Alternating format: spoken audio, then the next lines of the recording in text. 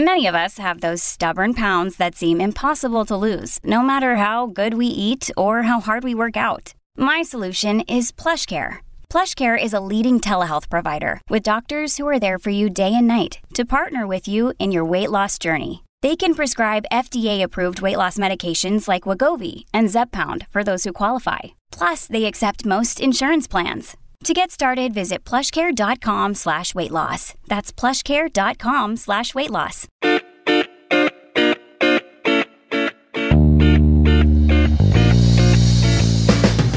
Hello, and welcome to the Slate Political Gabfest for February 24th, 2022, the Putin's War edition. I'm David Plotz of CityCast. I'm here in Washington, D.C. I'm joined by Emily Bazelon of the New York Times Magazine and Yale University Law School in New Haven, Connecticut. Hello, Emily. Hey, David.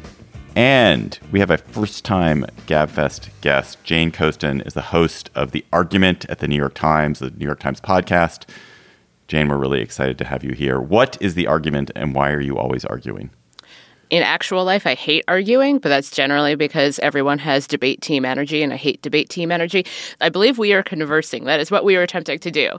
Whether it's on subjects as amorphous as patriotism or platforming or cancel culture in air quotes, or also not in air quotes, or it's about what's taking place in Ukraine, or should we contact aliens? And my answer was no, absolutely not. This week on the Gabfest, we will converse about the Russian war against Ukraine. We'll talk with Julia Ioffe about what is happening now and what could happen next. Then the conservative assault on LGBTQ kids and families, from the Texas governor to the Arkansas legislature to the Supreme Court. What is going on? Then, is technocracy a problem for Democrats? Are Democratic economists specifically too ethical? And is that hurting Joe Biden's presidency and the economy? Plus, we'll have a cocktail chatter. As of Thursday morning, there appears to be a broad Russian attack against Ukraine as the 190,000 troops that Putin arrayed around its border have begun attacking from the north, east, and south, certainly by air and artillery. Maybe by the time we're taping, there are already ground forces invading as well. It's a really dark moment. There are ground forces. That's Julia Ioffe, the founding partner and Washington correspondent of Puck News, who has been a Gabfest regular and knows whereof she speaks. So, Julia, what are the different ways that Russia can go to war in Ukraine? There's a full scale, we're going to invade this and hold this country, and then there's we're just padding around its borders a little bit and doing throwing some bombs at it. Well, as we're recording it, it looks like a pretty full-scale invasion, kind of blitzkrieg style. All those, the nearly 200,000 forces that surrounded Ukraine on all sides, they went in from all sides. They've attacked by sea, by land, by air. They're shelling cities all over Ukraine, north to south, east to west. They're taking out air defense installations, bombing airports and trying to take them over. There were amphibious landing craft that landed in Odessa overnight with special forces that climbed up onto the shores of Odessa. It's full on. As for where this goes, I don't think we know yet, but if you listen to Putin's speech declaring war, he gave the speech right as his soldiers were going in at 4 a.m.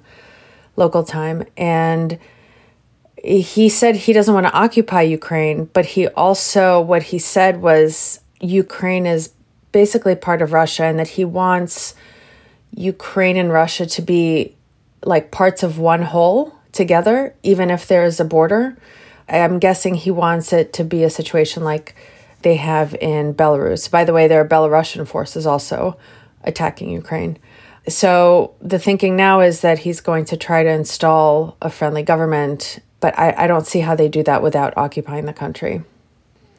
So Ukraine has fought very hard to be a democracy a few times in the last 20 years. And one theory about this, and I'm channeling Anne Applebaum, is that Putin is just trying to show that that's a failure and that in this place close to Russia, he can prevent that from happening and that it's a pro-authoritarian move for power that is really about shaking his fist in the face of democracy. And that suggests that the kind of friendly puppet government you're talking about seems totally plausible. This is all so just shocking to me, and maybe it shouldn't be, but it is. And one thing I just keep thinking about is like, we have this post-World War II order in which there are many countries in the European region that don't have strong militaries of their own. And we've relied on NATO and this kind of, post-Cold War understanding with Russia to assume that there isn't going to be unprovoked aggression. But now that is clearly no longer holds. And I mean, there was a preview of this when Russia invaded Crimea. I realized that. But this just seems like it's on a totally different scale. And I wonder what you think the world can do, the kind of NATO alliance can do. I wonder if you think that the sanctions that Europe and the United States and other countries have already imposed and now are proposing to up, if they're really going to be an adequate response. It feels like, even though I want it to seem immediate enough, that it feels less tangible. And so I just question that right now. Yeah, so the first part of your question, I would disagree on the premise. I think it doesn't help Ukraine's case in Putin's eyes that it's a democracy, although it's, a very troubled one. It's a very corrupt country. There's a lot of political infighting, backbiting. It's not the world's most functional democracy, but that's not a reason for them to be invaded. I think you're right in mentioning the post-World War II order. Putin referred to that in his speech, and he has talked about it before. It's about the post-World War II order and the post-Cold War order, and he wants to go back to the former. He's not satisfied with the latter. And he referred last night or this morning to Yalta, February 1945, when FDR, Churchill, and Stalin carved up Europe into different spheres of influence, and Europe basically stayed that way until 1989. And after that point, after 1989, 1991, the liberal Western-led order was declared to be the victor. That liberal market capitalism was the only way to do business. Liberal democracy was the only way to govern a country. And, it was this triumphalist moment. And Russia, I think, felt humiliated and sidelined. It's a very kind of Germany post-Versailles moment for them. And Putin has been talking about this for the entire time he's been in office, that he wants to go back to the Cold War. We see the Cold War as a bad thing. We were glad that it ended. But he wants to get back there. He wants there to be a world in which Moscow and Washington are calling the shots and fighting each other and counterbalancing each other. He wants to go back to that post-World War II Cold War order. I think the democracy piece of it is kind of secondary. I don't think he believes that democracies are democracies anyway. I think he believes, he said as much, and people around him have said as much, he doesn't believe it's a real democracy. He believes it's just a puppet of the U.S., and now he wants to install his own puppet. Julia, you've written about this, how much does history and Russia's history play into both how it perceives Ukraine and how it perceives Western influence? History and the way Putin perceives it plays into it. His idea of the Cold War is not a historically accurate one. But it doesn't matter, because that's not what history is there for. History is there to be used as a political cudgel. And he'll become fascinated with one Russian historical figure. So back when we saw the Medvedev era and Putin trying to engage with the West and opening toward the West, he really elevated this 19th century, early 20th century prime minister who was all about reforming this moribund empire. Now he's all about Alexander III. That's bad. Yeah. That's no. See, I love that you know that. No. I'm like, Alexander II? Maybe. Yeah. Alexander III? No. I need to be clued in on why that is an important distinction. I wrote my thesis on Stalingrad. Before then, I spent a lot of time thinking about Tsarist Russia and how it did tend to swing between like reformer, anti-reformer, reformer, anti-reformer. Alexander II was a czar who ended serfdom. He was assassinated by a bomb. Alexander III saw his father die in bed, and his response was that, obviously, this is the fault of reform. Reform is bad. Never do anything to help anyone. And it didn't go well. That's kind of what Putin, like, he went from Stolypin the reformer to Alexander III. And I think that was very much the lesson he learned, too. He started opening things up. He was experimenting with reform. And then a bunch of urban white-collar professionals came out and protested and said he should resign. And he was like, fuck that. Fuck reform. Julia, I'm going hardcore. I want to go back to the second half of Emily's question, because there is this sense that the way war is experienced by us is as television right now. I mean, it's pretty clear the United States is not going to send troops to Ukraine. We're not going to fight in Ukraine for on the side of Ukraine. So what do you make of the various Western and American options for punishing Putin and Russia? And what feels like it might be effective? What feels like it might be pointless? How powerful can we get? The sanctions that the West has been talking about implementing, they will hurt the Russian people. They might hurt people close to Putin.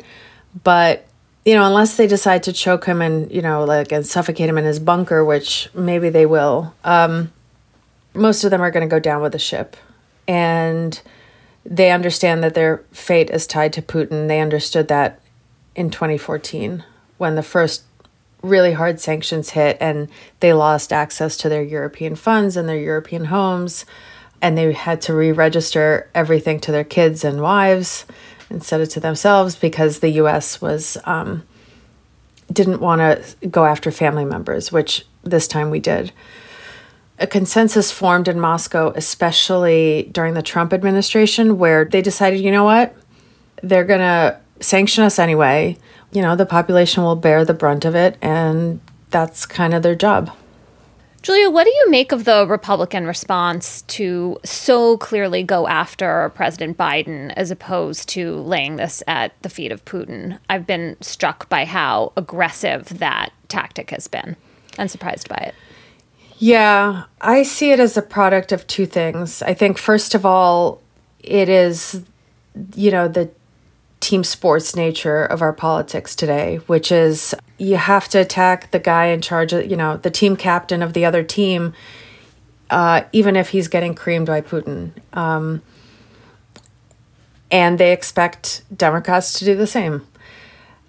The other, I think, deeper reason is that there has been an affinity between the American right and Putin and the Russian right wing for a long time, for well over a decade. Organizations like the World Congress of Families helped the Russian government write their anti-gay propaganda law. Other conservative American organizations have been helping right-wing organizations in Russia and helping the church in Russia push to ban and limit abortion, even though it's been legal there since 1920 and it's just not an issue. There's an affinity there also because, in their mind, Russia is a white Christian traditional culture. It's interesting, in Putin's speech about the invasion, he was talking about how this was also a reaction to the West trying to impose its values on Russia, which he said are not only alien to Russia, but alien to human nature, and that they lead to a depopulation and a dying out of the human race. So it's very clear that he was talking about what in Russia is seen as like this, they think of it as like, no, there are only two genders and a man is a man and a woman is a woman. And this is all, this is all crazy. So it's interesting that as he's announcing the invasion of a neighboring country, he's also talking about, pushing back against Western ideas about gender fluidity. And I think that's something that really aligns with the American right. Even if Russia is not white, even if it's not only Christian, it doesn't matter. He plays it up, they love it, and they've loved each other for a very long time.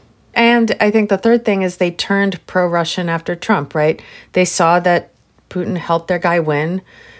Their guy likes Putin. Putin liked their guy. So we're going to like Russia. Julia Ioffe is the Washington correspondent for Puck News. Julia, thanks so much for talking to us on what is a really busy, sad day for you, I'm sure. Yeah, thank you. Slate Plus members, you get bonus segments on this show, other Slate podcasts. If you go to slate.com/GabFest Plus, you can become a member today. And we have a great segment. Emily and I are going to talk about our heroes, pegged to the death of Paul Farmer, the extremely heroic doctor and global health pioneer. We're going to talk about who our heroes are, what makes someone a hero, have we met them?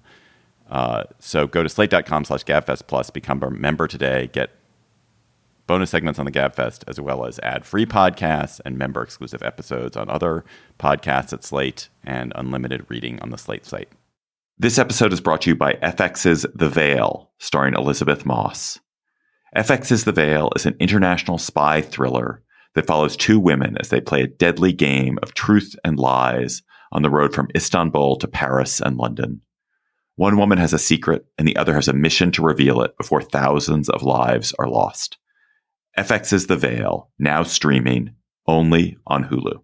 This podcast is sponsored by Ramp. Are you the decision maker in your company? Consider this. For the first time in decades, there's a better option for a corporate card and spend management platform. Meet Ramp, the only corporate card and spend management system designed to help you spend less money so you can make more. Most corporate credit cards offer points as incentives, but those points amount to less than their worth in real cash value. Ramp's business cards offer you cash back, real money in your pocket. Plus, you control who spends what with each vendor. And Ramp's software collects and verifies receipts automatically, which means you'll stop wasteful spending and close your books in hours instead of days. Businesses that use Ramp add up to 5% to their bottom line the first year. If you're a decision maker, adding Ramp could be one of the best decisions you've ever made. And now get $250 when you join Ramp for free. Just go to ramp.com/easy. Ramp.com/easy. RAMP.com/easy. Cards issued by Sutton Bank and Celtic Bank, members of FDIC. Terms and conditions apply.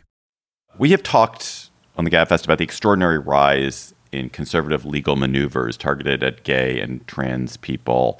But every week, another outrage. Conservative state lawmakers have filed more than 170 anti-LGBTQ bills this year alone, according to one organization. And this week, we had example after example.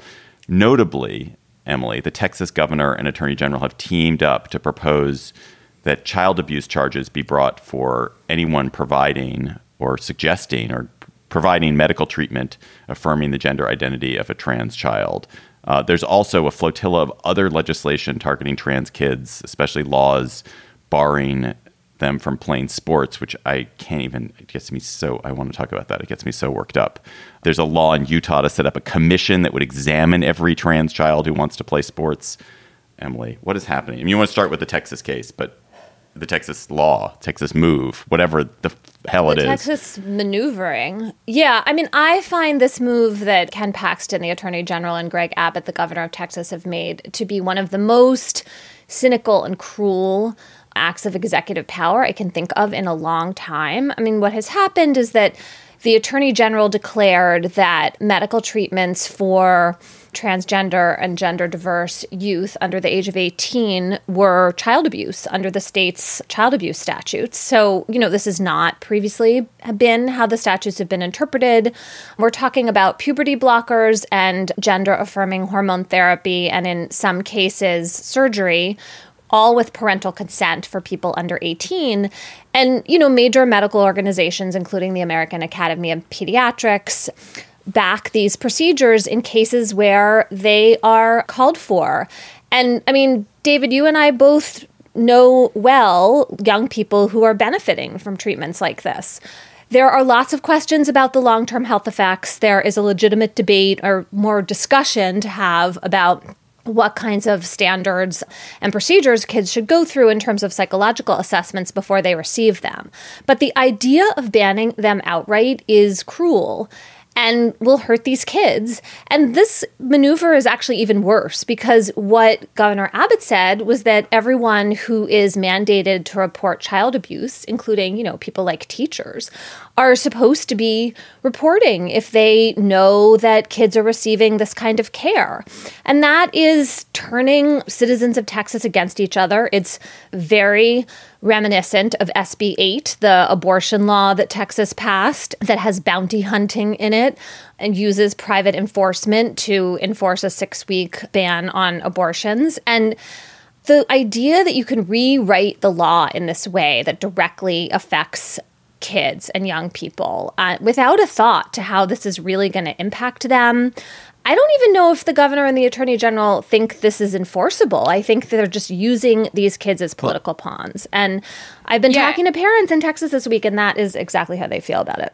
Yeah, and I think we've seen that, like, even people within the Republican Party in Texas are aware that it is likely not enforceable, especially you've seen in urban areas, because we saw the same thing with Florida's the so-called Don't Say Gay bill. And we see this across the board in these types of legislation, is that all this legislation is so vague as to be almost uninterpretable. Let's be clear here that it is not just gender-affirming care. It's what could be perceived as gender-affirming care if you believe it to be. You don't need to have evidence. I think that's the other, you saw that in SB 8 where you were basically asking other citizens and state-required reporters to get the foster care system involved, to get the Child Protective Services involved. And let's keep in mind that Texas's Child Protective Services Agency does not have a great track record on dealing with actual child abuse. So getting the state involved here, I'm not sure who would benefit from this, because it's not the children and it's not families. I think that there's this idea that everyone is cis and straight until they aren't, until something happens.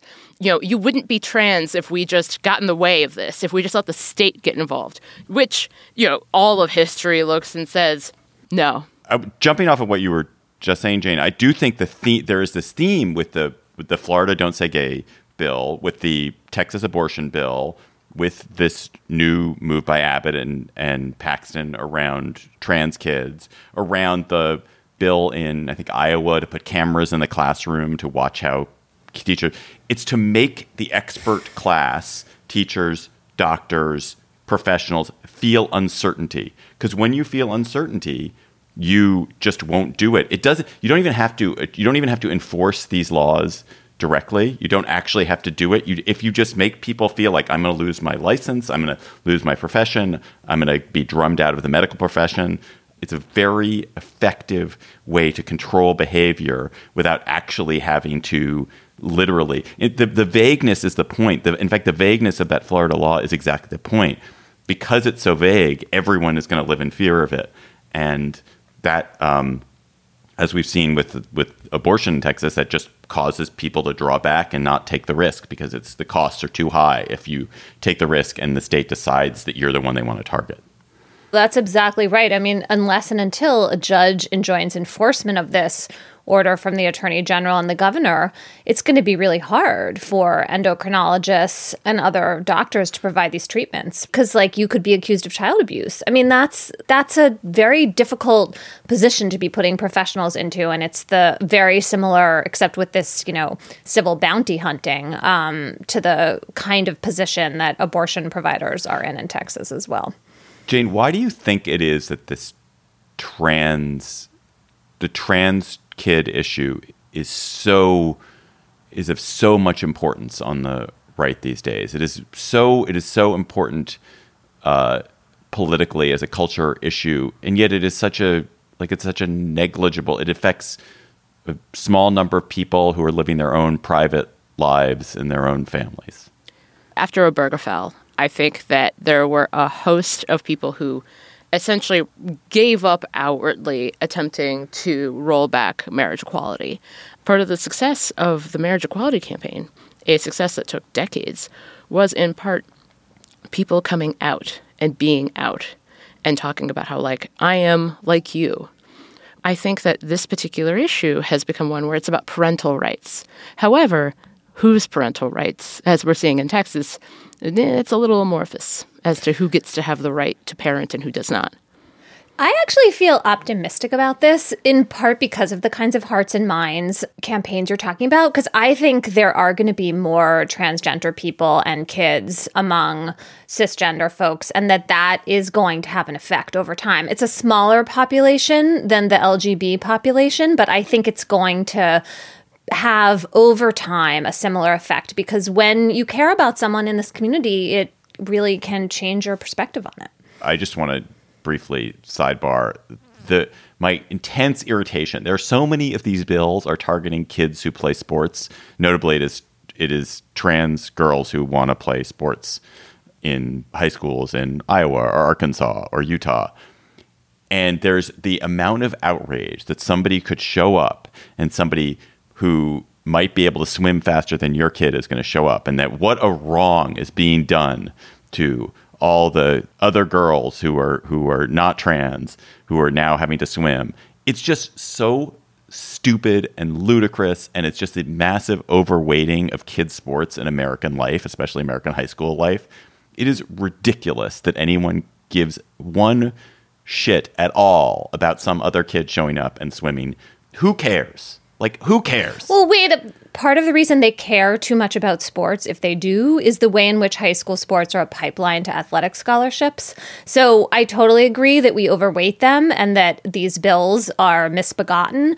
But I just want to have a little bit of understanding of where parents are coming from when they get upset about this. Even if it's misplaced, it's based on this larger system, and the system itself is kind of feeding into these. Well, but the system is grotesque. Fine, the system is grotesque. I just want to make it clear that it's the system that's grotesque, and the parents are partly responding to the system. One of the most important things that we can do is talking to trans kids and talking to trans adults about their own experiences, which are going to differ widely. There are some trans women who are like, hell yeah, I want to compete in sports in this exact way. And there are going to be others who say, there was a woman who wrote for the Times actually talking about how she was a little concerned about trans women competing in sports. And we don't hear enough of trans men on these issues at all. All right, before we close this topic, Emily, I just want to hit on the Supreme Court has taken another case. I feel like what I've learned from the Supreme Court recently is that Colorado is filled with nothing but people who are desperately anxious not to provide services to gay weddings. That there are people who are... No, it's not filled. They find one plaintiff. It's actually, I'm sure these are unusual cases, and that's part of it. In fact, this particular plaintiff who she wants to start a website service, and she hasn't even refused service to anyone yet. She just is sort of preemptively suing, which is part of why the idea that the Supreme Court is hearing this case seems kind of bogus. Yeah, so that we have this absurd case that so basically this woman who wants to provide web design services for people who are getting married, and she believes for religious reasons that she should not have to provide services to gay couples that seek to get married. And what is it? How could we get to a point where the notion that designing a website is some form of artistic speech, and that the designer is responsible, the designer owns the message of their website, and we should attribute to the designer that belief, and therefore the designer is expressing themselves when they are doing this service for this couple? It's crazy, isn't it? But yet the Supreme Court is the Supreme Court going to give it to them? I mean, I don't know why the Supreme Court would take this case if not to rule for this plaintiff, because it just seems like there's really no reason for them to hear the case at all. This case is about a question left over from Masterpiece Cake Shop, which was the case about the baker in Colorado who didn't want to bake a cake for a same-sex wedding. Colorado has an anti-discrimination statute that protects against this kind of discrimination if you open your store to the public, right? Public accommodation law. And I think you're right, David. I mean, it is always hard to draw a clear line between speech and conduct, right? I mean, we all wrestle with that. You can count any kind of speech as conduct, if you start thinking about it. And there are lots of conduct providing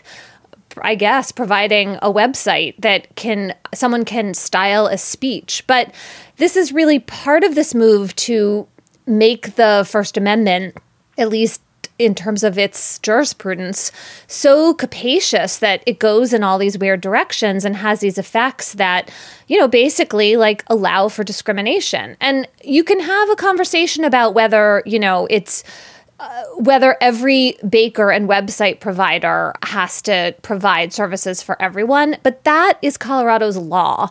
And that is also part of how we got rid of race-based discrimination in the 60s was through these kinds of public accommodation rules. So the court is kind of carving out an exception that allows for discrimination against LGBT people, or so this case suggests. An interesting little fight on the left, primarily among economists and in economics Twitter, but also it pops up elsewhere in Paul Krugman's column, for example, about whether President Biden is missing his chance to blame inflation on corporate greed, basically because Democratic economists are too principled. And the theory goes something like this, which is that some progressives, Elizabeth Warren manifesting this, believe that corporations in industries where there's not a lot of competition because of monopoly or oligopoly, like meat packing, these companies are contributing to inflation by taking advantage of this moment to increase prices more than they need to because they can get away with it. Price gouging. By price gouging, because everyone expects there to be inflation, because everyone's talked about the supply chain. So you actually need to raise your price 10%, but you raise it 18% because no one's going to, everyone's going to be like, oh, well, it's just the supply chain.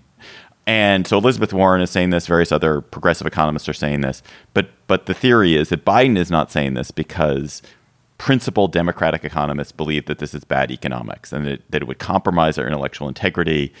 And therefore, the theory is that Democrats need to be more hackish and opportunistic to score points.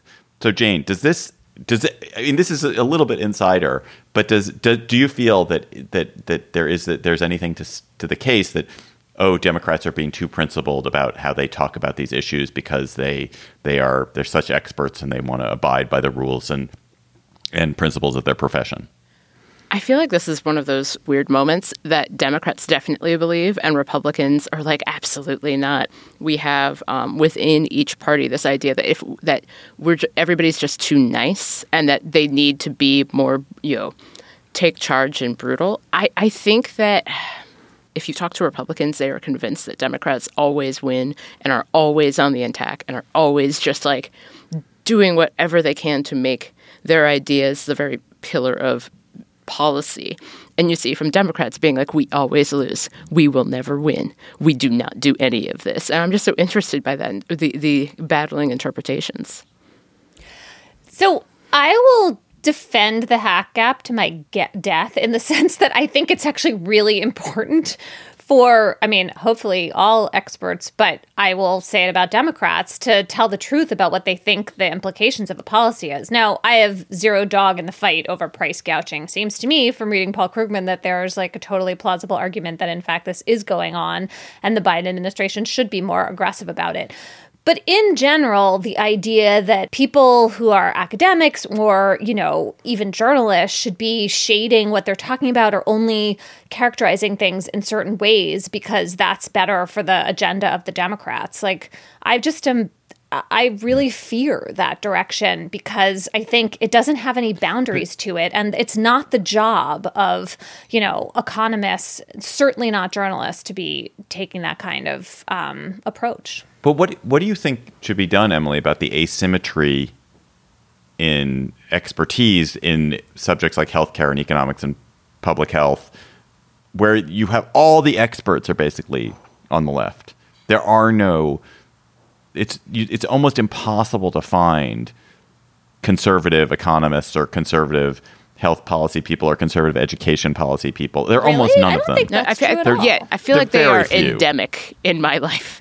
I get emails from them all the time. I have no problem calling any of those people up on the phone. Make a few phone calls. Okay. You can find those people. Someone at the Hoover Institute is just outraged. Okay. All right. You just haven't hung out enough at Heritage lately, David, and Cato and the American Enterprise Institute, et cetera, et cetera, et cetera. But, all right, different question then. So, Emily, you're a legal person, and I feel like on the left for years there's been there's this. They have not treated the war for the courts as a fight for power. They've treated it as an intellectual argument. We have to talk about our principles, and look, the conservatives are not living by their principles, and they've violated it here and there, and haven't focused on the that the goal was apparently to win control of court seat by seat by seat. And so the left has won all the academic arguments. They have the higher rated judges, according to the ABA, and they've utterly lost the war. Yeah, I mean, to me, it depends who the we is. I mean, there are advocacy groups whose job it is to make this argument, to raise money, to advertise, to take this to the American public. It should also be the jobs of politicians, of Democratic politicians, to make these arguments. I am all for those people having the best possible strategists and staff and ideas. And, that's supposed to be how our politics work. What I'm not in favor of is academics or journalists or other people whose job it is to kind of assess from some kind of critical distance, starting to shade what they're saying in order to further a political agenda. I mean, there's some academics who do take on that role and make their peace with it, and that's like an individual choice. But in general, I just want to think you can, if you have the better argument, win the war of ideas. And in some ways, it's really naive. I mean, I've written about problems of disinformation that suggest that that's very hard to do. And I sometimes feel about my own work, which, includes long explanatory pieces about exactly what conservatives are trying to do on the Supreme Court. I don't know if it moves the needle or not, but I feel like there is a way in which you have to stay an honest broker. And it's one of the things I like about covering law, because there's some framework. It's not just my personal preferences. There are supposed to be rules and past precedents and all this encumbrance of legal obligation and just rules that govern how things develop. On Death, Sex, and Money, we feature interviews with you, our community of listeners, getting honest about uncomfortable things. I developed an illness where it isn't safe for me to drive. A friend once said to me, "Sex is like air. You don't think about it until you're not getting enough." This is a similar sort of thing if you just replace sex with driving. Listen to Death, Sex, and Money wherever you get podcasts. Let us go to cocktail chatter. All right, I'm going to do my chatter first for no particular reason other than that Jane is new and Emily isn't feeling it just yet. So I'm going to do mine. I have 3 chatters. First, there are 2 great new jobs at CityCast working with me. One is we need someone to be our content director to help supervise a bunch of CityCast cities. Another, we need a director of newsletter strategy. They're both big jobs within CityCast. We're growing fast, super fun place. Check it out at citycast.fm/jobs. Second, very quickly, a lot of GabFest listeners have joined me on my Fort DeRussy tour in Washington, D.C., which I take on weekends to this old Civil War fort. And it's been sold out for months, but I just opened up a few new tours this spring and summer. So check it out if you were shut out. But my main chatter is I just went to South Florida, and I want to tell you about my very, very, very South Florida 24-hour period that I had. I felt like I couldn't possibly have a more Florida-ish experience. So we'll start Friday night, dinner at a nice restaurant in Jupiter, Florida. I was walking into the bathroom at the restaurant, had to maneuver and kind of make eye contact with the man coming out. I realized that man is Donald Trump Jr., and then I get back to my table and realize that sitting, in fact, at the next table over is Donald Trump Jr. and Kimberly Guilfoyle, his, I don't know how to describe her, his Fox-ish girlfriend, and a bunch of kids. So that was first experience. Next morning, driving down to Miami, my girlfriend points out a hill, the highest natural feature in the landscape. I look it up. It is the highest point in South Florida. It turns out that it is a garbage dump known as Mount Trashmore. It is the highest point in South Florida is, in fact, a landfill garbage dump. So I felt that was also a very Florida experience. And then we're Saturday evening. We're back at dinner in Jupiter at a strip mall, just some random strip mall. And my girlfriend points out that this is the strip mall that used to have Orchids of Asia Day Spa, which is where Patriots owner Robert Kraft was busted for soliciting prostitution. So I felt like in 24 hours, I had just had a tour of the sordid, the seamy, the worst of Florida. But then I had such a great time in Florida, which is so sunny and wonderful. But it was just funny to have Kraft and prostitution and Trump Jr. and Mount Trashmore all at once. Okay, so here is my chatter. There is just an amazing story about Clarence and Ginny Thomas in the New York Times Magazine this week by Danny Hakim and Joe Becker. And it's called The Long Crusade of Clarence and Ginny Thomas. And it just really winds through their whole careers and shows the degree to which the activism of Ginny Thomas has been intertwined with various decisions that Clarence Thomas has made, not in some like direct corrupt way, but just a lot of appearance of impropriety and just people who are like very much on the same page and really helping each other do their work. And there's just this amazing quote from Ginny Thomas from 2018 at this off-the-record session of this secretive conservative group that she runs called the Council for National Policy. And she talks about seeing rainbow flags in businesses and how that sends a message that other people are kind and decent and compassionate, and the Republicans are evil conservatives. And she even complains about things like posters at her vet about spreading a message of spread kindness and build community. So there's just this real alienation, I think, from what seems to me to be quite mainstream American culture. Anyway, I really recommend this piece. There's another piece about Ginny Thomas by Jane Mayer recently in The New Yorker, so you can just really immerse yourself in the political activism of Ginny Thomas. Jane, what is your chatter? I want to send a special tribute to the only good part of life right now, at a time when we are facing another European war and so much horrible legislation is happening. I love sports Twitter. Sports Twitter is the nice place. Sports Twitter is a place where people are currently kind of upset because Max Scherzer showed up to the MLB winter meeting in a Porsche, and then people got mad, and then people got mad at the people who got mad, and then maybe LeBron said something, maybe LeBron didn't say something, maybe he Instagrammed something. What is Aaron Rodgers doing? Aaron Rodgers just went on a clarified butter cleanse.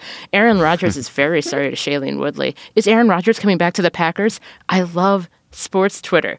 It's important, but it's not. I love it. It's the greatest place on earth. Thank you, sports Twitter. Why is Max Scherzer not supposed to be in a Porsche? He's a rich dude. Wait, okay. Who's Max Scherzer? What is He's this? a pitcher. He's a pitcher who was.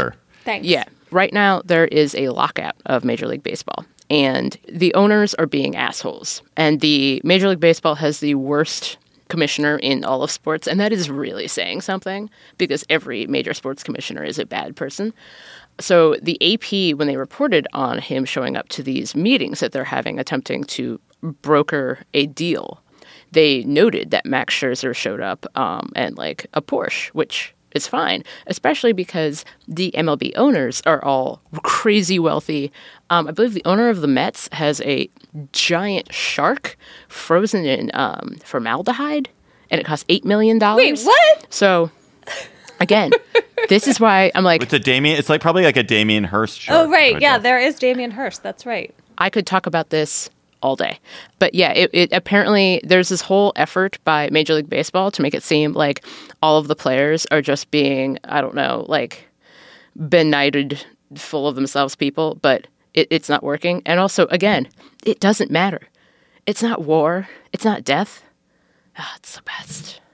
Listeners, thank you for sending us so many chatters. You sent a raft of good ones this week to gabfest@slate.com by email. You also tweeted them to us at @SlateGabFest. Please keep them coming. Something you're chattering about with your friends and loved ones. Our listener chatter this week is from Charles Hunt, and it's about a story in the Washington Post. This is Charlie coming to you from Boise, Idaho. My chatter this week is about owl vomit. My interest spiked upon coming across Twitter user @MunaMyers musing earlier this week. Did everyone have to cut up an owl hairball that had a mouse skeleton in it during elementary school, she asked, or am I just making this up? Muna was not making this up, as I vividly remember just such a hairball during my elementary school days in the mid to late 90s. Muna followed up with a Washington Post article from August of 2020 by Christopher Ingram entitled, "The Owl Pellet Economy: Meet the Entrepreneurs Who Have Devoted Their Lives to Bird Vomit."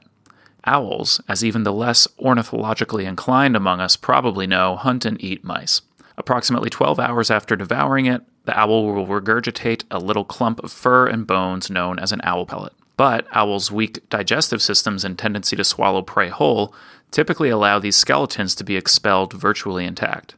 As a result, Each of these pellets contains a near-perfect skeleton of the devoured rodent and a treasure trove of data for researchers, providing insights on the owl, its prey, and the environment in which it lives. The result is tens of thousands of owl pellets shipped across the country each year for everyone from 5th graders to PhD students to analyze, take apart, and put back together. That was an amazing chatter. The most amazing part to me, I will confess, is that there's someone who is already a real adult and they went to elementary school in the late 90s. It's like, how could people be going to elementary school in the late 90s? Yeah. We have to get our mind around that. We were already old in the late 90s. It's true. Oh my God. It's not fair. So depressing. That is our show for today. The Gabfest is produced this week by Jocelyn Frank, and every week by Jocelyn Frank. Our researcher is Bridget Dunlap. June Thomas is managing producer of Slate Podcasts, and Alicia Montgomery is the executive producer of Slate Podcasts. Please follow us on Twitter at @SlateGabfest and tweet chatter to us there. For Emily Bazelon and Jane Coaston, I'm David Plotz. Thanks for listening. We'll talk to you next week.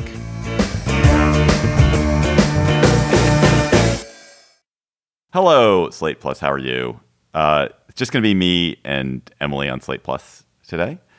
Jane wasn't able to make it for the segment. So, Emily, Paul Farmer died this week at the unfairly, cruelly young age of 62. He's a true hero of the world, a hero of global health, brave, self-sacrificing, humane person who really gave his life in a way that very few people do to make people healthier and live longer and live better in some of the poorest and most troubled places in the world. He's a hero by any measure. That if you want to talk about who is a hero, Paul Farmer is a hero. So talk about who our heroes are, what it was like. Have you ever met them? Was it disappointing to meet them? What to do, how to think about people who are heroic. So first of all, if you want to say anything about Paul Farmer? I mean, I think you did a really good job. And I think there are lots of people, or I hope there are lots of people who are unsung, who are doing work like this. I mean, it really involves going somewhere where people are just like really in need and figuring out some way to help them in a way that means that your life is really enmeshed with theirs. Do you feel like you can easily identify people who are alive, who are heroes? Because I feel sort of skittish about that. It's so interesting. I was trying to do this, and I did it as a mental exercise and realized, a little bit, I was able to do it, but it is hard. So for me, for a long time, it was very easy when I was asked I wouldn't ask myself, who do I think is the most heroic or greatest American? I did think it was John Lewis. I always felt like John Lewis, and he in every aspect of his life and how he had lived, and I'd read enough about his role in the movement to kind of feel like, oh, this is a person who is heroic in all the ways that someone can be heroic, and has given his life in service in a way that was noble. John Lewis, of course, is dead, sadly. So I guess I don't have somebody who's, but there are people who still fit that way. What about you? Can you think of anyone who's heroic who's alive? Well, the person I was going to say who is a hero who I've met was John Lewis, because he spoke at this breakfast. I was reporting on Kamala Harris for the Times Magazine. This is when she was running for Senate in California. And I didn't have like a great reason I needed to talk to him. But honestly, I just wanted to meet him because he's a hero, although I felt sort of badly wasting his time with that. And I have trouble coming up with other people who are alive because I'm just worried they're going to disappoint in some way, which will then come back to bite me. But, who cares? But there's this way in which we know that people are flawed. People are supposed to be flawed. And I think That is just a little tease, a little taste of the Slate Plus segment for this week. If you want to hear more, become a member. Go to slate.com/GabFestPlus and become a member today. Judy was boring. Hello. Then Judy discovered ChumbaCasino.com. It's my little escape. Now Judy's the life of the party. Oh, baby, mama's bringing home the bacon. Whoa, take it easy, Judy. The Chumba life is for everybody. So go to ChumbaCasino.com and play over 100 casino-style games. Join today and play for free for your chance to redeem some serious prizes. ChumbaCasino.com. No purchase necessary. Void where prohibited by law. 18+ terms and conditions apply. See website for details. Hi, this is Dahlia Lithwick, host of Slate's legal podcast, Amicus. If you're listening to this show, you might be interested in Amicus's live show that we're hosting in Washington, D.C. on Tuesday, May the 14th. My colleague, Mark Joseph Stern, and I will be talking to some amazing guests, including Sherrilyn Ifill and a sitting state Supreme Court justice, all about how originalism, a relatively recently invented way of interpreting the Constitution, has taken over the Supreme Court and radically reshaped the law. It's been doctrinal rocket fuel for the conservative legal movement and facilitated the rolling back of abortion rights, the expansion of gun rights, and the obliteration of the separation of church and state. And as another wildly consequential Supreme Court term careers to its end, the court's originalists are on a tear. But there's something you can do about it, and we hope you'll join us in D.C. on May 14th to explore the possible pathways out of the current situation. Go to slate.com/amicuslive for tickets.